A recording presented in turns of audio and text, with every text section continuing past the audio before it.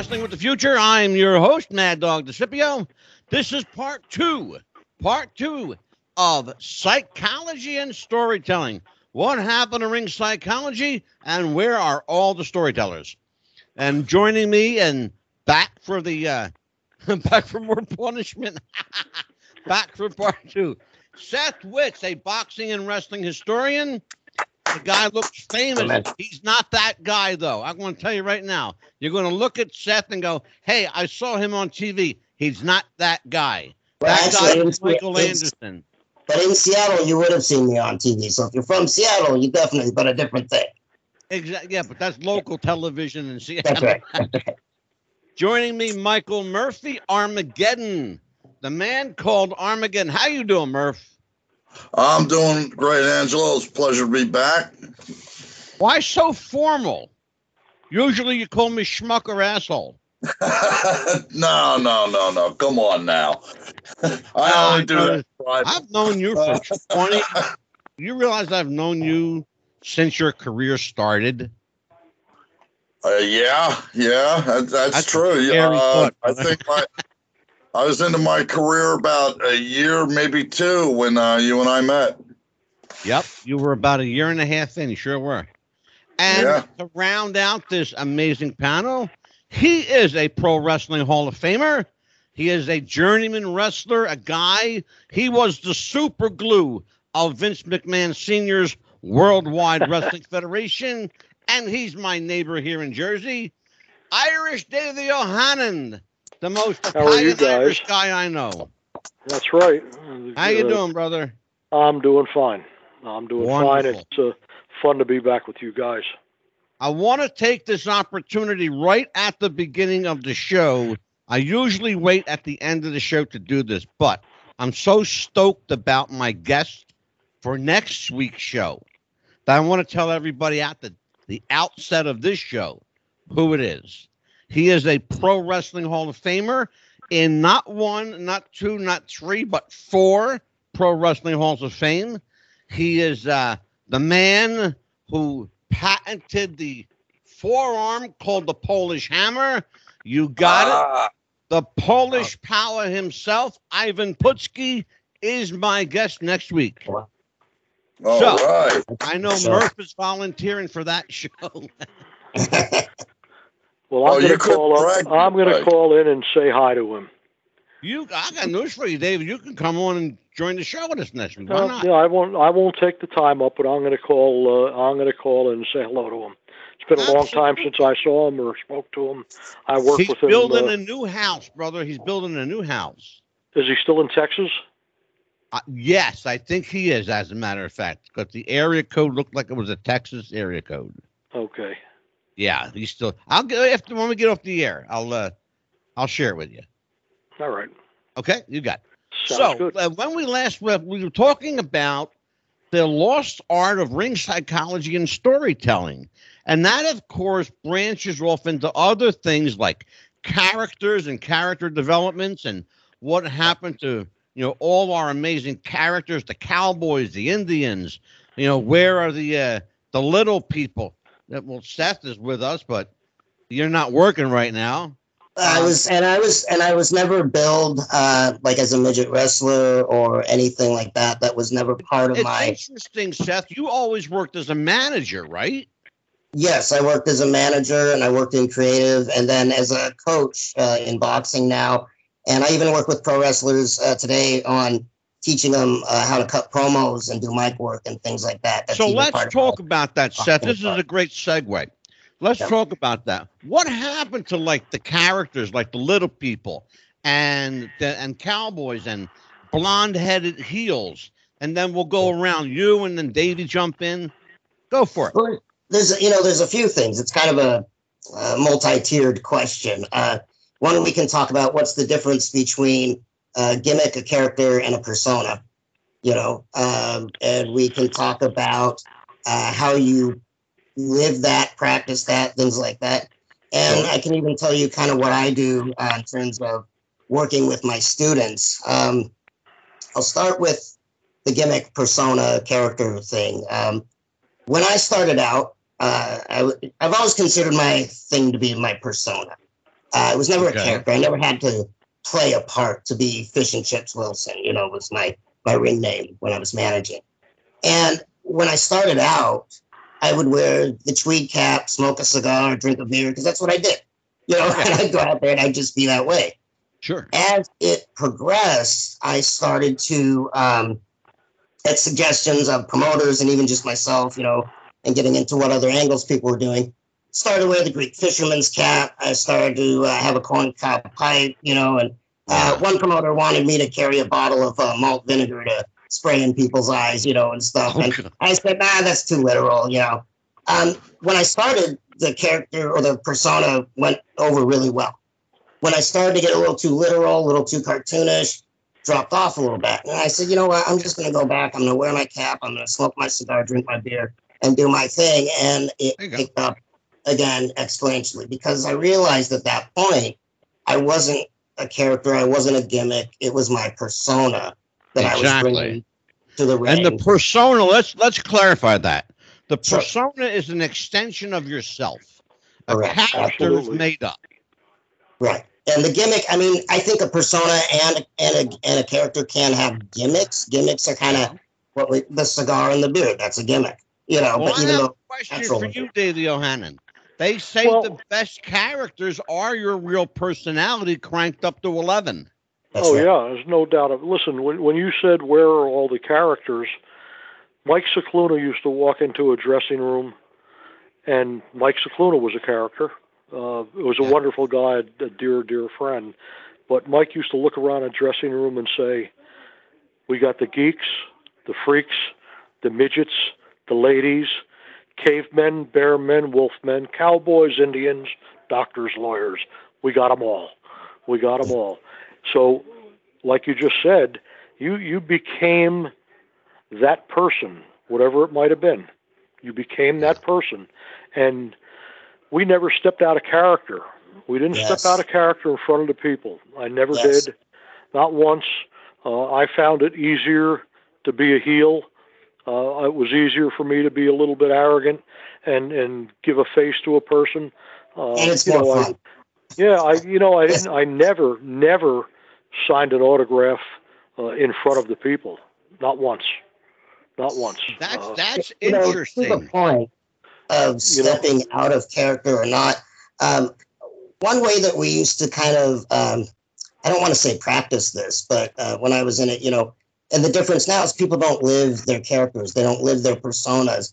We would go to a bar. All my stories end up in a pub or Las Vegas. That's all my good stories. But we would go to a bar, and me and the guys that I used to manage or whatever, and we would sit around and we would cut promos on each other in public. Just, back and forth, cutting promos on each other. The more, the more obscure or the worse, the better, And all of a sudden we noticed, we would just do it for ourselves. And all of a sudden we'd notice a crowd gathering around us. And people would be cheering or laughing or whatever, just us talking shit to each other, cutting promo. And we went from that, we were just being ourselves. We'd take it on the weekend to Saturday nights, bring to the fight we were going to do or the wrestling match. And we just do that all over again or take elements of that. And pretty soon the crowd was gathering around, just like in the pub, and saying, so we never, like Davey's saying, we were never out of it. Well, you know what? With that thought in mind, I'll page back to the 70s when I was working, the early 70s. If you worked for Eddie Graham in Florida, now Eddie Graham was one of the best wrestling minds that I ever came across. But talking about your persona, if you were a tough guy heel and you went to a bar and somebody challenged you or you wound up in a scrape, if you got beat up, you were done in Eddie Graham's territory. Oh, He would tell you, he would tell you when he hired you, he said, let me tell you something. If you think you're a tough guy, you better be a tough guy all the time. You better be a tough guy all the time. You're on our television. You're on our arenas. You're going to be a tough guy. So if you think, and it happened, JJ is the greatest example. JJ, really good amateur wrestler. He's got a good background, but JJ is JJ isn't a Haku. Okay, nobody's a Haku, by the way. But and JJ said, "Hey, listen, I don't go out and get in fights. So here's the deal: I don't go to those places. Why? Because I'm making good money here in Florida, and if I go to a bar and a couple of guys clean my clock, and the word gets out, the next thing that's going to happen to me is I'm going to be looking for another territory. Exactly. Can't do that. Exactly. So if your persona was a tough guy, then you better be a tough guy all the time. The time. So just to ride off of Davey's thoughts there and what he was saying, there was the time I had finished an event, and it was one of the few times that I stayed and had a couple drinks. We were at a VFW hall, and the ring crew hadn't started taking the ring down yet, and myself and a couple of the other guys were in the bar, and we were having a couple beers, and I was a heel, and, like Davey said, you've got to carry that persona outside of the ring also, because, the fans can still be there also. So, I'd be like, get out of my way, that kind of thing. When I'm leaving the arena, I got to keep that persona. Well, I go into the bar, I'm having a beer, and unfortunately, I'm what you call a drunk magnet. Wherever I sit, the drunk is going to end up sitting next to me. Lying. I know him. Lightning rod. The guy sitting next to me is telling me how he's going to go to a wrestling school, and one day I'm going to have to face him in the ring, and how afraid, I don't look that tough. And I turned around and I just grabbed the guy and I said, look, the ring is still up. Let's go out to the ring and you step into my world for 5 minutes. And the bartender the whole time is looking at this guy saying, shut up, sit down, shut up. He's going to kill you. Now I'm not that guy at home.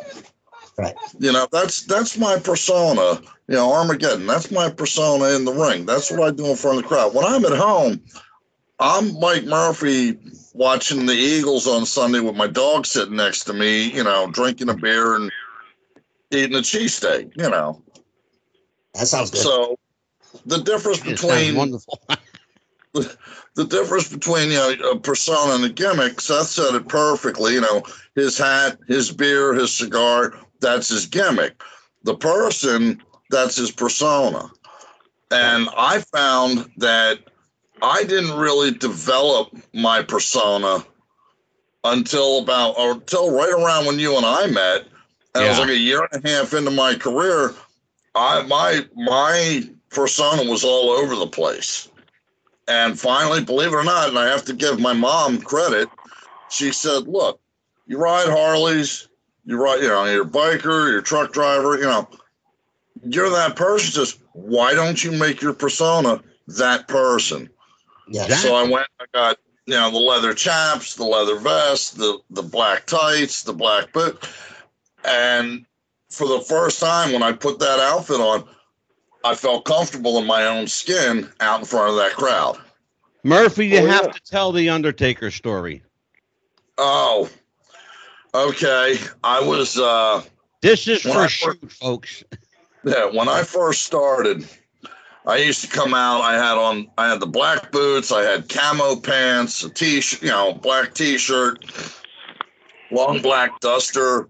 And like I said, my character was all over the place. I had bleached blonde hair.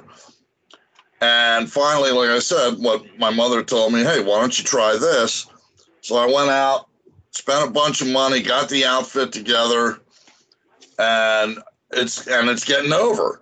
My character was getting over. And one night, I just happened to flip on Monday Night Raw or something, and here comes the Undertaker riding down to the ring, pretty much wearing the outfit I'm wearing, and I'm yelling at the TV set. I'm like, son of a bitch. Because now I'm thinking, now I got to go and change my character again. So that's my particular story. That's what copyright is all about, man. Right. Exactly. But, in terms of talking about ring psychology, what we're really talking about, in terms of the difference between yesteryear and today is... Au contraire, my friend. Au contraire. There you're going to get an argument. Okay, well, what do you mean? It absolutely is ring psychology.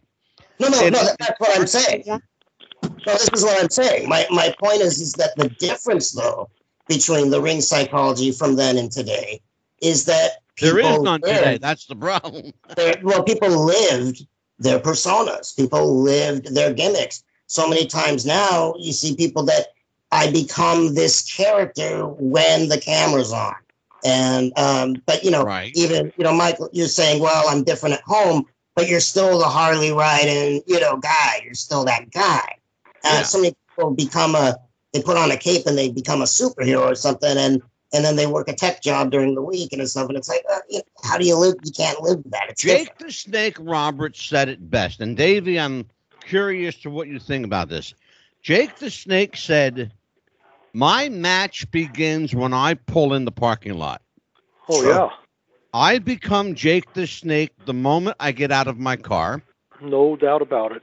And that match begins the moment I get out of my car. I am that person. Yeah, if there's a fan in the parking lot, I want him to hate me before I even get in there. There you go. Yeah. And that, my friend, is the art of psychology. Yeah, I'm not sure. Yeah, I'm not sure that those of us that did it back then thought of it like that. I don't think we thought, okay, let's see, what's the psychology about this? Right. I'm not sure how to describe what we did. I knew I was a heel. I knew how to act like a heel. I had to act like a stuck-up, smug, nasty. And like I said to you last week, as far as I was concerned, a good heel had to be three things. You had to be sneaky, you had to be vicious, and you had to be a coward. Absolutely. Okay? That's how I did it. I was sneaky enough to get the drop on somebody. Then I was vicious when I got them. And then when it was time to change things around, I was an absolute coward. There's nothing anybody hates more than a 250-pound guy that was just kicking the crap out of Tony Garea, wearing pink tights and pink boots, and now is a coward. Right. So maybe that's described as the psychology. But what we did was, when you talk about telling a story, we actually told the story in a ring. And we told it by wrestling. Thank you. That's what I think is missing a little bit now. I told you again last week, I worked with a lot of different people. I worked with guys that were absolute legends in the business. Lucky for me that I got to be there with them. I worked in, I think Amarillo, might have been Albuquerque, I'm not positive, a 45-minute through with Dory Funk Jr. and was a headlock. That was it. Yeah. For 45 minutes. And he said to me, I'll take care of this. Well, let me tell you, the guy is a magician. He's a master. He was one of the best ever doing what we did. And we did a couple of spots off the headlock, but everything was right in the middle of the ring.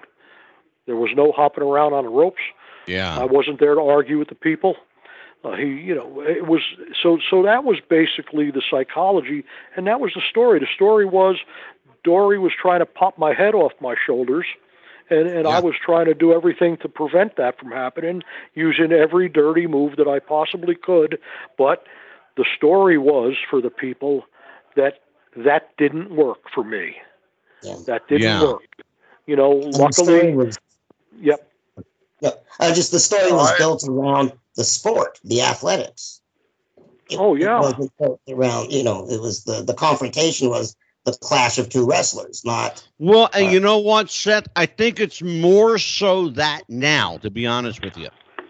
I think because of the fact that the guys today are incredibly superb athletes. No, they're the best. Yeah, they're fantastic. Remarkable. Oh, they are remarkable athletes, and they can do anything except wrestle, tell the story, and have psychology. Other than that, they're amazing athletes. Anything the 45-minute headlock, that's a wrestling hold, and so the story was built around that. The story was built around. Well, let me tell you, then maybe either one of you guys can shut me down if you think I'm wrong. But the story was built around. I'll give you a perfect example. I used this guy last week as a perfect example. Johnny Valentine. Johnny Valentine. Oh my God! Yeah. Would grab an arm bar on a guy and keep it there for 20, 30 minutes. Oh yeah. But what he did was he built tension. That was the psychology of that move. There was a story in that move too. And you know what? How angry can you get? Go ahead, Davey. Yeah, and our saying used to be, "It takes three to tango." That that includes the referee. But don't forget, when Johnny was doing that arm bar, or Dory had the headlock on me, you had to have the other person know how to sell. Right. You had to have you had to know how to sell. Yeah. And we were talking about the Chief. Man, he would sell till he looked like he was going to die. Yeah. And then when it was time, we had little things we could do to get the fans back involved. And boy, they'd start their tom-tom rhythm. And all Scarpa had to do was shake his head a little bit. Yep. And get up and he was a master. He was great. He was great. But Davey, think about what he did though. He told the story with that head shake. Oh yeah. Yeah, he didn't have to do a lot. That's all he did. Johnny Valentine took an arm. Point. You made my point beautifully. You don't have to do a lot. I'm sorry. Go ahead. I was always a heel. I never worked as a baby face until twice in my career I got booked against my friend Mike Cicluna, who was really an established heel. Oh yeah. And like we're talking about doing just enough to get the people involved in telling them a story. So anyway, I made Mike a small bet in the dressing room that I was going to make a baby face out of him, and it worked. Because I just changed my shoes and my tights and put the pink stuff back on, and it worked. But anyway, they loved the Baron. But talk about not doing too much.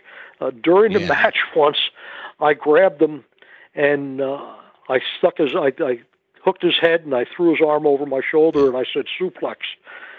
And he stood up, he looked at me and he went, "For what?"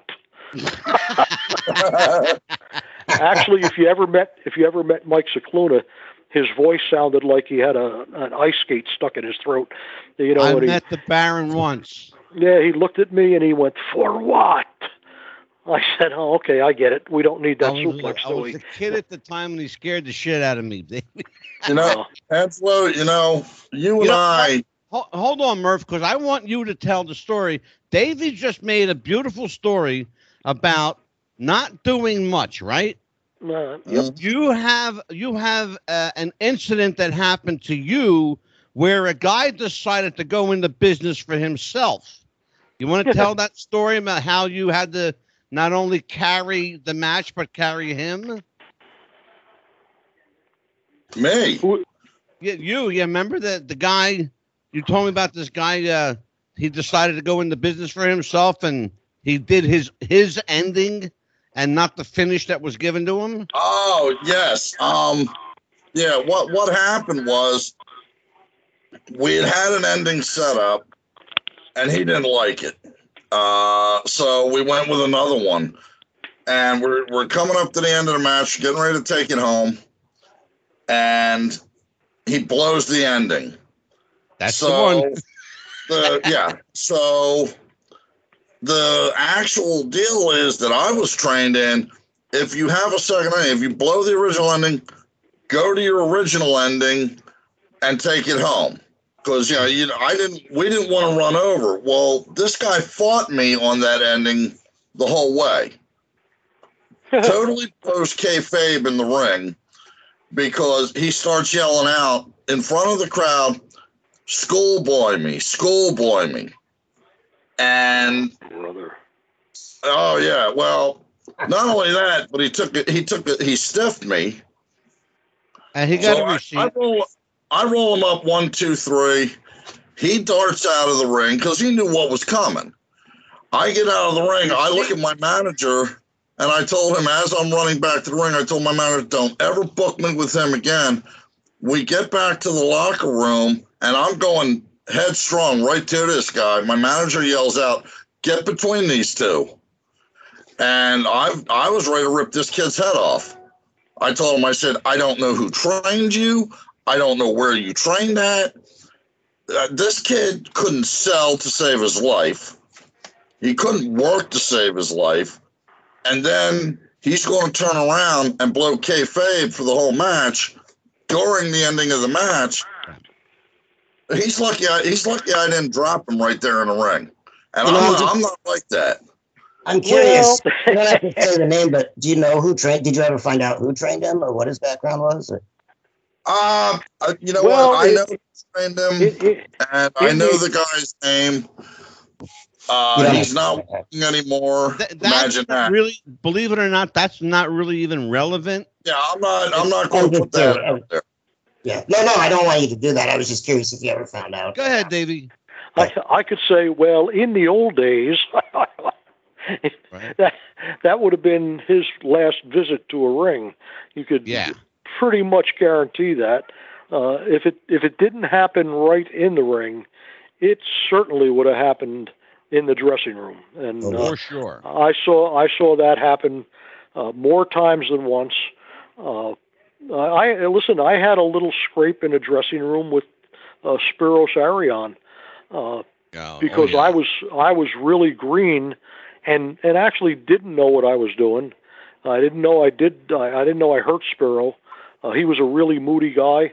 Although we became really close friends, and I wish I knew what became of him. But anyway, Spiros and I had a little scrape in the ring, and I didn't even know what happened. And we got back. He actually kicked me in the nuts. I mean, really hard to kind of get my attention. And we were in a tag match. It was Spiros and Waldo Von Erich with Tony Altamari and I. And anyway, we got back in the dressing room, and I was sharing a room with George Steele, Mike Cicluna, Dominic, and Bugsy, and Bruno. Oh, wow. Those guys were playing cards. Yeah, and I came in there. I was pretty green and a little bit of an attitude. And I said, I don't know what's going on around here. I said, but if you assholes think you're going to take advantage of me, that's not going to happen. Because I knew how to wrestle. Sure. I wrestled in Big 8, so I knew how to be an amateur. I sure didn't know how to do any of this other stuff. So sure. while I was shooting my mouth off, Bugsy, who is my dear friend and has an incredible speech impediment, sometimes it takes him 30 seconds to get a word out, is trying to tell me, you better look behind you because Spiros is standing there, And I said to these guys, if that Greek MFer thinks he's going to do this, well, Dave, guess who's listening to all of this? And turned around and he said, you want to go all the way? Well, I knew what that meant. Oh yeah. And we had a little scrape, luckily, probably luckily for me, the other guys broke it up. But when nonsense happened like that in the ring, we took care of it right there. especially if you thought somebody was hurting the business. Because, don't forget, unlike some of the independents now, unfortunately, the guys can't make a living like we did in the territories. That opportunity isn't there for them. Many of the independent guys would be great in the territories. A lot of the independent guys would have been stars if the territories were still here. Oh, my God, absolutely. Oh, yeah. I mean, no doubt about it. Well, David, you're a guy, it's an interesting situation that you found yourself in, because you're a guy from the Northeast, born and raised here, who found yourself, your first match in Middle America. Oh, yeah. In Kansas City, of all places. Well, the Kansas City territory, the first match was in a place called Sedalia, Missouri. Yeah. In the Sedalia Fairgrounds, or whatever the hell it was called. And listen, I wasn't even smart, because back then you didn't get smartened up. There was nobody trained me.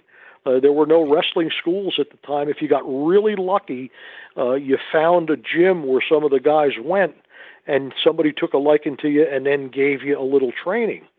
Well, I BS'd my way into the business. I told them a lie here in Kansas City, and they bought it. And then I went back to New York and told them the opposite of the lie, and they bought it. Yeah, exactly. So, another lie. Yeah, well, that's. But here's the thing, though. The long and short of it was, you paid your dues. You learned how to work. Oh, they made smartened you up, and in so doing, therein lies the psychology. Oh, the storytelling takes place in a ring. Yep. Okay. Yep. But listen, my first my first match, and it's a name that you guys might not recognize, although he was an AAU NCAA champion for years. His name was Joe Scarpello. Just a little guy, he was about 5'8", 5'8", maybe 200 pounds, but an unbelievable shooter. And that was my very first match, because they thought I was smart. And when we got in the ring with the referee, I didn't know. I heard somebody using some of this terminology. So I said, "What are we doing? Are we shooting or are we working?" I didn't know what work meant. I knew what shooting was, because I was a shooter in college. And the referee was an old-timer named Ronnie Etchison. And Ronnie Etchison I used to watch as a kid. He came to the New York territory when I used to go see them. I actually saw him wrestle Angelo Savoldi. Oh, my God. But, wow. Yeah. Oh, yeah. Wow. And when I said, "Are we shooting or working?" I heard Ronnie Etchison say, "Oh, Jesus Christ." And, yeah. He knew what was about to happen. I didn't. Oh, God, yeah. And Joe Scarpello looked up at me and said, "Now, don't forget, I just got done with football season in Missouri. I was almost 6 feet tall. I was about 265 pounds in pretty decent shape." And Joe Scarpello said, "Just take your best hold, kid." And I said, "Okay." Well, in about 5 minutes, I realized that I did not have a best hold. I didn't. There was no best hold to be found for me. Oh, shit. This guy had me wrapped up like a Christmas present. He didn't hurt me, although he let me know that he could a couple of occasions. My second match was with Lou Thez. Do I even have to tell you what happened there? Your second match ever is with Lou Thez? Lou Thez, yes. Oh my God. But Lou Thez was okay if he respected you. And in the dress, and again, Angelo, I tell you guys, if I'm boring you to death here, just say, "Okay, Davey, take a break." But Lou Thez said to me, walked over to me, and he said, "Hey, kid," he says, we need about 8 minutes. This was for Kansas City TV. We were in St. Joseph, Missouri. And he said, "We need about 8 minutes. He said, "But listen," he says, "I'm going to back you up to the ropes." He said, "And I'm going to slap you." And I looked at him and I said, "Well, Mr. Thez," I said, "if you slap me, I'm going to slap you right back." And he just kind of smirked at me and walked away. And I think that's when he said, okay, well, we'll treat this kid all right. And we had a good match. As far as I was concerned, I didn't get killed. We had a good match. We wrestled, and it was all wrestling. It was no punch, no kick. Luthez was the guy that he was a shooter. He was back in the day. They used the term. You know the term. It's called a hooker. He was a hooker, man, and he was a hooker for sure. Yeah, he was so smooth. He put his elbow on my ear, and I didn't realize it. And he hit his wrist or hit his fist, and you'd think he got hit with a hammer in the ear. Whoa, what the heck was that? And my third match ever was in Waterloo, Iowa, because this was all the Kansas City territory. Yeah, sure. My third match ever was with Danny Hodge. Oh, wow. Oh my God! So what was happening? Danny Hodge. Oh my God. Yeah. Well, see, what I realized was happening here is I was getting a little test. Sure. And it wasn't a test to see if I could wrestle or not, because I could. It was a test to see what kind of attitude I had, and it was a test to see if I had some respect for their business. Because it wasn't my business yet. It was their business. It was how they made a living. Yes, sir. Mr. Murphy, talk to Mr. O'Hannon about that incident you had where someone came in and didn't show the dressing room proper respect. Okay. This goes back. I'm referring to that newbie who thought he knew everything and then some. Yeah, this goes back about 7, 8 years, 9 years. And I was doing a show for a company called Superstar Wrestling. I'd only been with them about maybe 6 months. The late Mike DiMuzio was the promoter, may rest in peace. Oh, yeah. Yep. Very good friend of mine. I miss him dearly. So anyway, I'm in the locker room. I'm walking into the locker room, and there's a referee in there, Zach Carlucci, little black guy, about 5'0", and sometimes he hates me because I coined the term on him, Beetlejuice, because sometimes I would get in the ring and I'd mouth off to him and I'd be like, "Oh, look at your head looking like a half-sucked milk dud, looking like something out of Beetlejuice." Well, the crowd heard it and then they started calling him Beetlejuice. But Zach is a very professional referee. Anyway, one of the best out there. Anyway, I'm backstage and I'm talking with Zach and another wrestler, and this kid comes in. Now I call him a kid because I'm like probably 20 years older than him. Anyway, this kid comes in and he says, "Hey, you're Armageddon." I said, "Yes, I am." He said, "Oh, it's you and me tonight." I said, "Okay." He says, "Well, look, this is what we're going to do. We're going to do this and this and this, and then we're going to turn it around, and you're going to do this and this. Then we'll turn it around one more time, and then we'll take it home." And I said, "Really?" I said, "How long have you been working, kid?" "Oh, about a year." I said, "A whole year?" And I said, no, son. I said, "Here's how we're going to do it. We're going to go out there. We're going to collar and elbow. I'm going to take you in a headlock. I'm going to crush you. Then I'm going to pin you. Then that's going to be the end of the match." And I picked up my boots and I got up and I was walking away, and I heard Zach say to this kid, "You know what? You just pissed off the nicest guy in the locker room. I wouldn't want to be in your boots tonight." And I did exactly that. I went out, collar and elbowed him, headlocked him, then proceeded to crush him, pinned him, took it home, pinned him 1, 2, 3, and I got up and I walked out of the ring and walked back to the locker room. But see, that's the thing that I see, and one of the reasons why I retired is a lot of these kids coming up, and this goes for the whole part of the show, they either can't work, they can't sell, or they're doing a bunch of high-flying stuff and nobody's selling anything, Thank you. or they have absolutely no respect for the business or the guys who came before them. Well, and I find that a lot, and that's the thing, Davey, that annoys me more than anything. Seth, let's talk about this a little bit. Do you guys mind if I tell you one similar to that story? Oh, please do, Davey. Absolutely. In the New York territory, sometimes you'd have to go and spend it in what used to be the Pittsburgh territory. Pittsburgh was a little territory in and of itself. It was Bruno, a great place. You're selling it, right? Yeah, exactly. Bruno and Ace Freeman, and it was a really great place to work. They had great TV. Bill Cardell was a TV guy.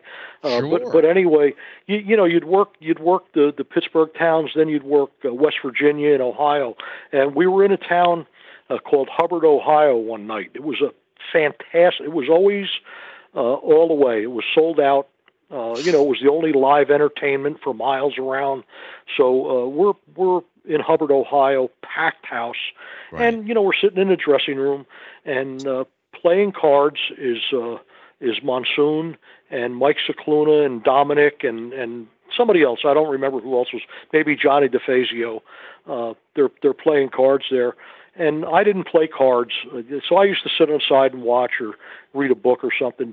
And Gino Monsoon used to put the lineup on the wall, so you'd just pay attention to what was going on. You'd have to see who was in the ring, so you'd be ready, because he was pretty strict about following the rules, not messing up the flow of the show. So some guy a local guy comes in who's pretty new, big, strong, jacked up. And he looks at the lineup, and he goes, shit, I'm working with the old man.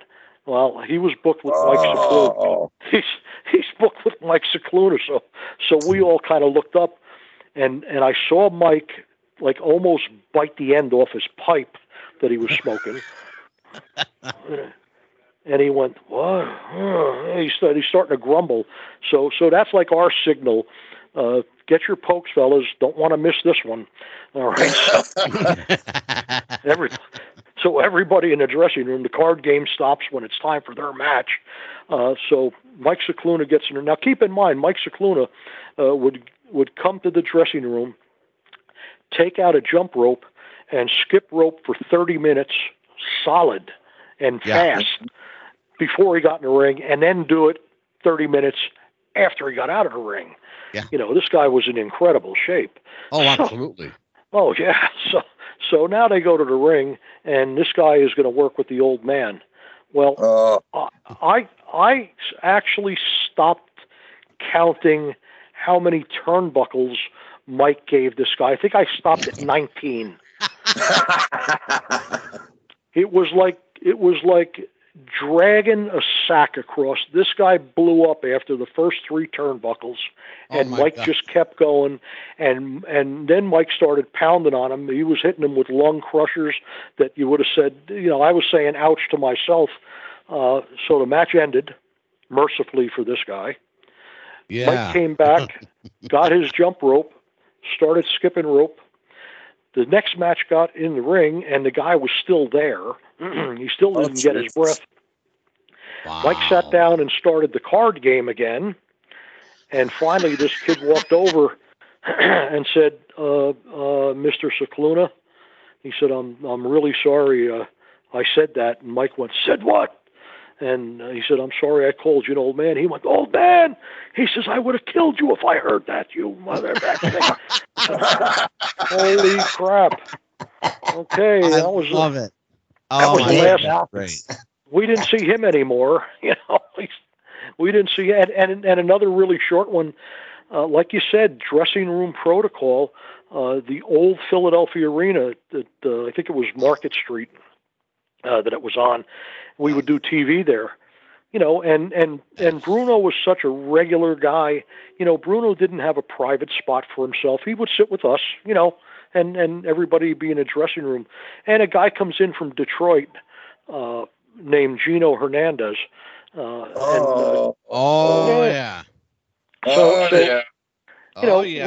We're in there, and Gino Hernandez is wearing his whatever the hell it was, his Detroit United States Championship belt. Yeah. And he comes over, and he's got his belt, and he introduces himself, and he says to Bruno, "Oh yeah," he says, "I got the belt in Detroit." He says, "What was your name again?" Oh. Bruno said, "Oh," he says, "San Martino. They tell me I got the belt here. I got some kind of belt here."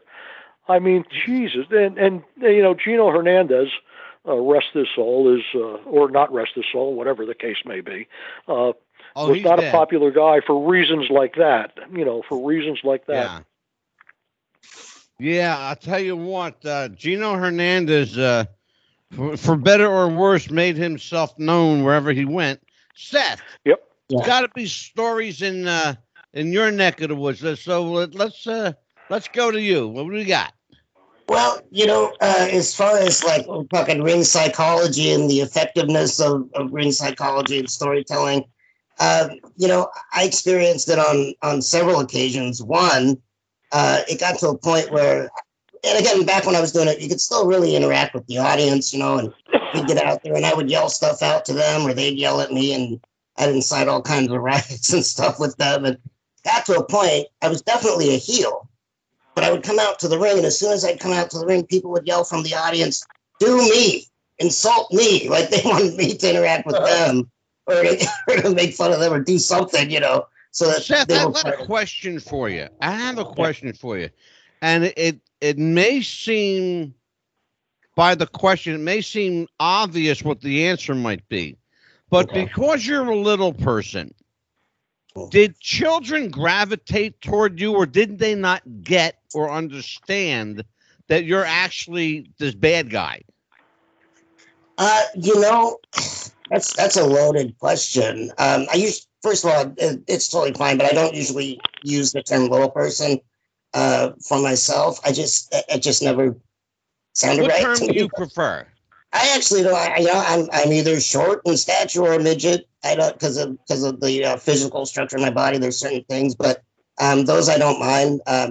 Not that I'm my little person, but it was just something that I never connected with in terms of my identity or who I was. That maybe because I've got that like little dog mentality where I think I'm bigger than I am, or something like that. Right. I got a loud bark. I have that problem too. Ask Murphy.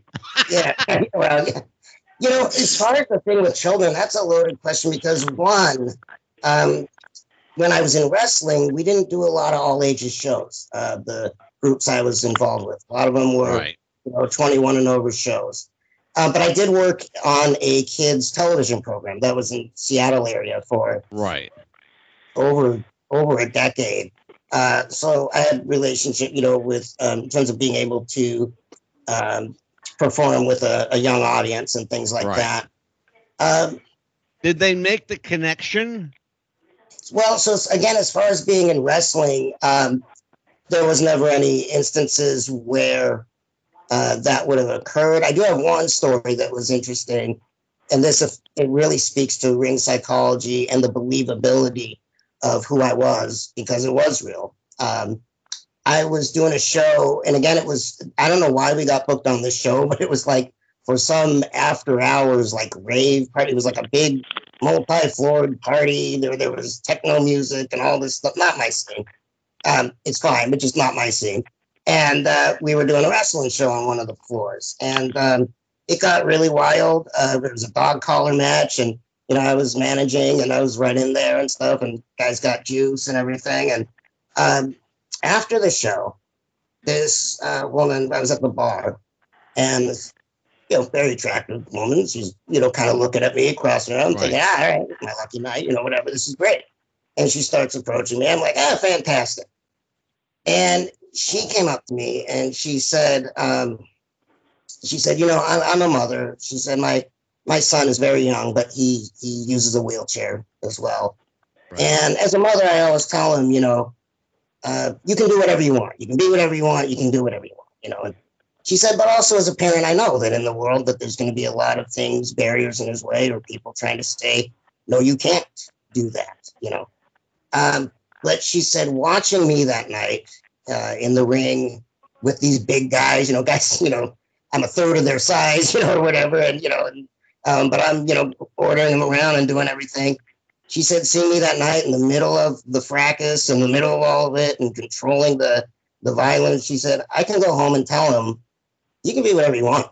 You can do whatever the hell you want to do. So even me being a heel resonated with somebody in terms of just the tenacity and saying that it doesn't matter, your size. Yeah, that's exactly what I was getting at, and I'm glad you answered so that was from a parent that was able to go home and change her whole, and very honestly, that made my night.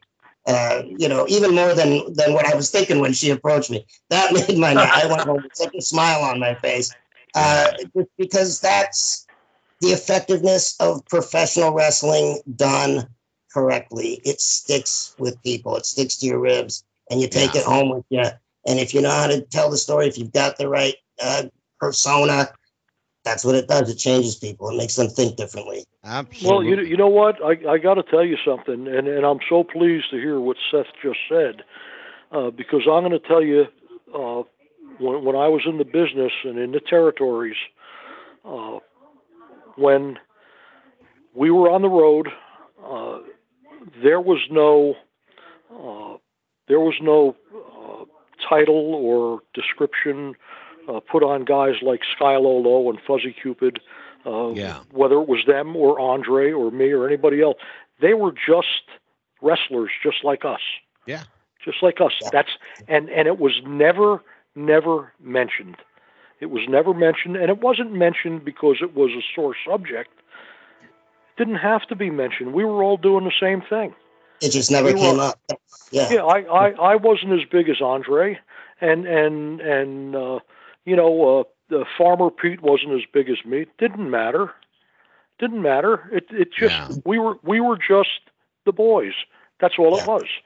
That's all it was. There was no title hung on anybody, and like Seth just said about a kid that was less fortunate. It happened to me in the Asbury Park Convention Hall. I was working, and I happened to glance out, and at the end of the first row was a young guy in a wheelchair. I could see his parents and sister were with him, and he had cerebral palsy. And he was razzing me through the match, and I finally jumped out of the ring and got in his face and told him to shut up and you stop it. And he kind of looked at his father, and his father said, "Tell him." And this kid went off on me. And when I got out of the ring, what I did was, there was a folding chair sitting there that the timekeeper was using. I put it behind me. And, nobody noticed. It looked like I just moved it out of my way. Yeah. And the kid was really giving it to me, and we were having a good time. And I stepped back, and I stepped into the chair. I took a big bump over the chair, and it was fantastic. Yeah. Well, I went back, and somebody came to the dressing room door and said, "Listen, that kid's father wants to talk to you." I said, "Oh, crap. Now what? Now what?" And the father said to me, "I'm going to tell you something. This was the best day of his life. The best. He had more fun today." He says, "We haven't seen him have so much fun ever." He said, "Thanks for treating him just like one of the..." I said, "Well, he is just one of the fans. I feel terrible that he's in that situation." And I said, "Listen, I can't talk to you outside." We actually brought him back, and I think that Putski was there that night. I think Putski took a picture. I can't be sure with him. Okay. But I said, "You know what? We come back here." I said, "You understand that I can't come out there and talk to you, but come on back here." And all the guys came. They made a fuss over him, and the father said, beautiful. "Yeah, it was so." While we're talking about different people and that's why there's vanilla and chocolate ice cream, man. It's something different for everybody. Sure. But I like your point. Go ahead. I was going to say, I would love to. I'd love to bring that up next week when Ivan's on the show. Yeah, you know what? I don't know if he'll remember. I know he didn't see what I was doing out there, but and you got to think that he, especially as a popular babyface that he was, that he's done that with a million different people. I do have a question for you. because I read somewhere that this almost happened, and you would be the guy who might know. Was there ever at any point some talk about turning Bruno heel? Bruno, not that I know of. Turning Putski heel, there was some talk about that. Oh, but again, really? Okay. But I wasn't in the office. I wasn't in there. But I know for sure, only because we were so close. First of all, yeah, Bruno would have never done it. Well, yeah. Well, I would have never. Listen, Bruno, if he was at a restaurant, yeah, and there were kids in the restaurant, Bruno wouldn't have a glass of wine on the table in front of him.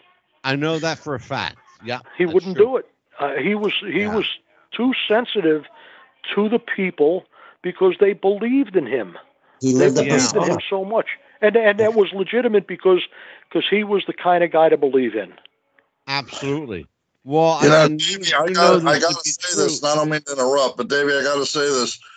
There's a wrestler that you remind me of. I saw the one picture of you, and you remind me so much of Dirty Dick Slater. We were tag team partners. They were. we were the Slater brothers. There you go. For about 2 months in Georgia. That makes sense. Yeah, Murph is a bit. Go ahead, Seth. You wanted to say something? Oh, I was just to put a cap on Davey's point is that among the boys, among the locker room, that kind of stuff was never brought up. We were a group. Oh. We were, one time it was brought up with me, and that's a whole nother story by a promoter. And I'll just say that my bare knuckle skills were in handy. Came in handy that time. But other than that, it was never brought up. It was never a thing. That's why Beautiful. I never really even addressed. Well, I'll tell you what. I think we put an exclamation on the show. We wrapped it up with a nice bow, put an exclamation point on it. So ring psychology and storytelling part 2. The final chapter is one for the books. But next week, we're going to open up another chapter in the book, Mr. Murphy. Ivan Putski's Polish Power will be here. And I'm going to pull Davey O'Hannon out of retirement if it kills him. And it just might. It might. Well, see, Angelo, I got to say this. See, you think I don't see what you're doing. What's think that? I don't understand. I know that you're bringing Davey O'Hannon on here. Yeah. You want to sign me and him up against each other. Now, he can't duck me forever. He's been ducking me too long. Well, I'll keep ducking you. I want to put you and Davey in the ring and go brawl for the Geritol. Well, you know what? We can have the match at Rothman Institute because that's where I'll be. That's where I'll be in several weeks, getting a new wheel put on here. Well, on behalf of myself and my audience, Mr. Murphy, I'll see you next week. Seth Witz, tell everybody where they can reach you, your social media, what you're up to, and what you're doing. Yeah, man. So people can find me at the Fish and Chips Boxing Club. Find me online. My email is Seth Witz. That's SETHWITZ at yahoo.com. And I'm on Instagram at Fish and Chips Wilson. That's Fish, the letter N, Chips Wilson. And Facebook, Seth Witz. And you can message me there. And like I said, I train boxers. I train bare knuckle boxers. I train professional wrestlers and mic work and character development, gimmick development, things like that, how to cut promos. All right. And I even teach that to non-wrestlers, to boxers, and just to the general public. It's a good exercise in confidence building and how to be you and how to live yourself all the time. And that's what we're really talking about here is living it, man. Absolutely.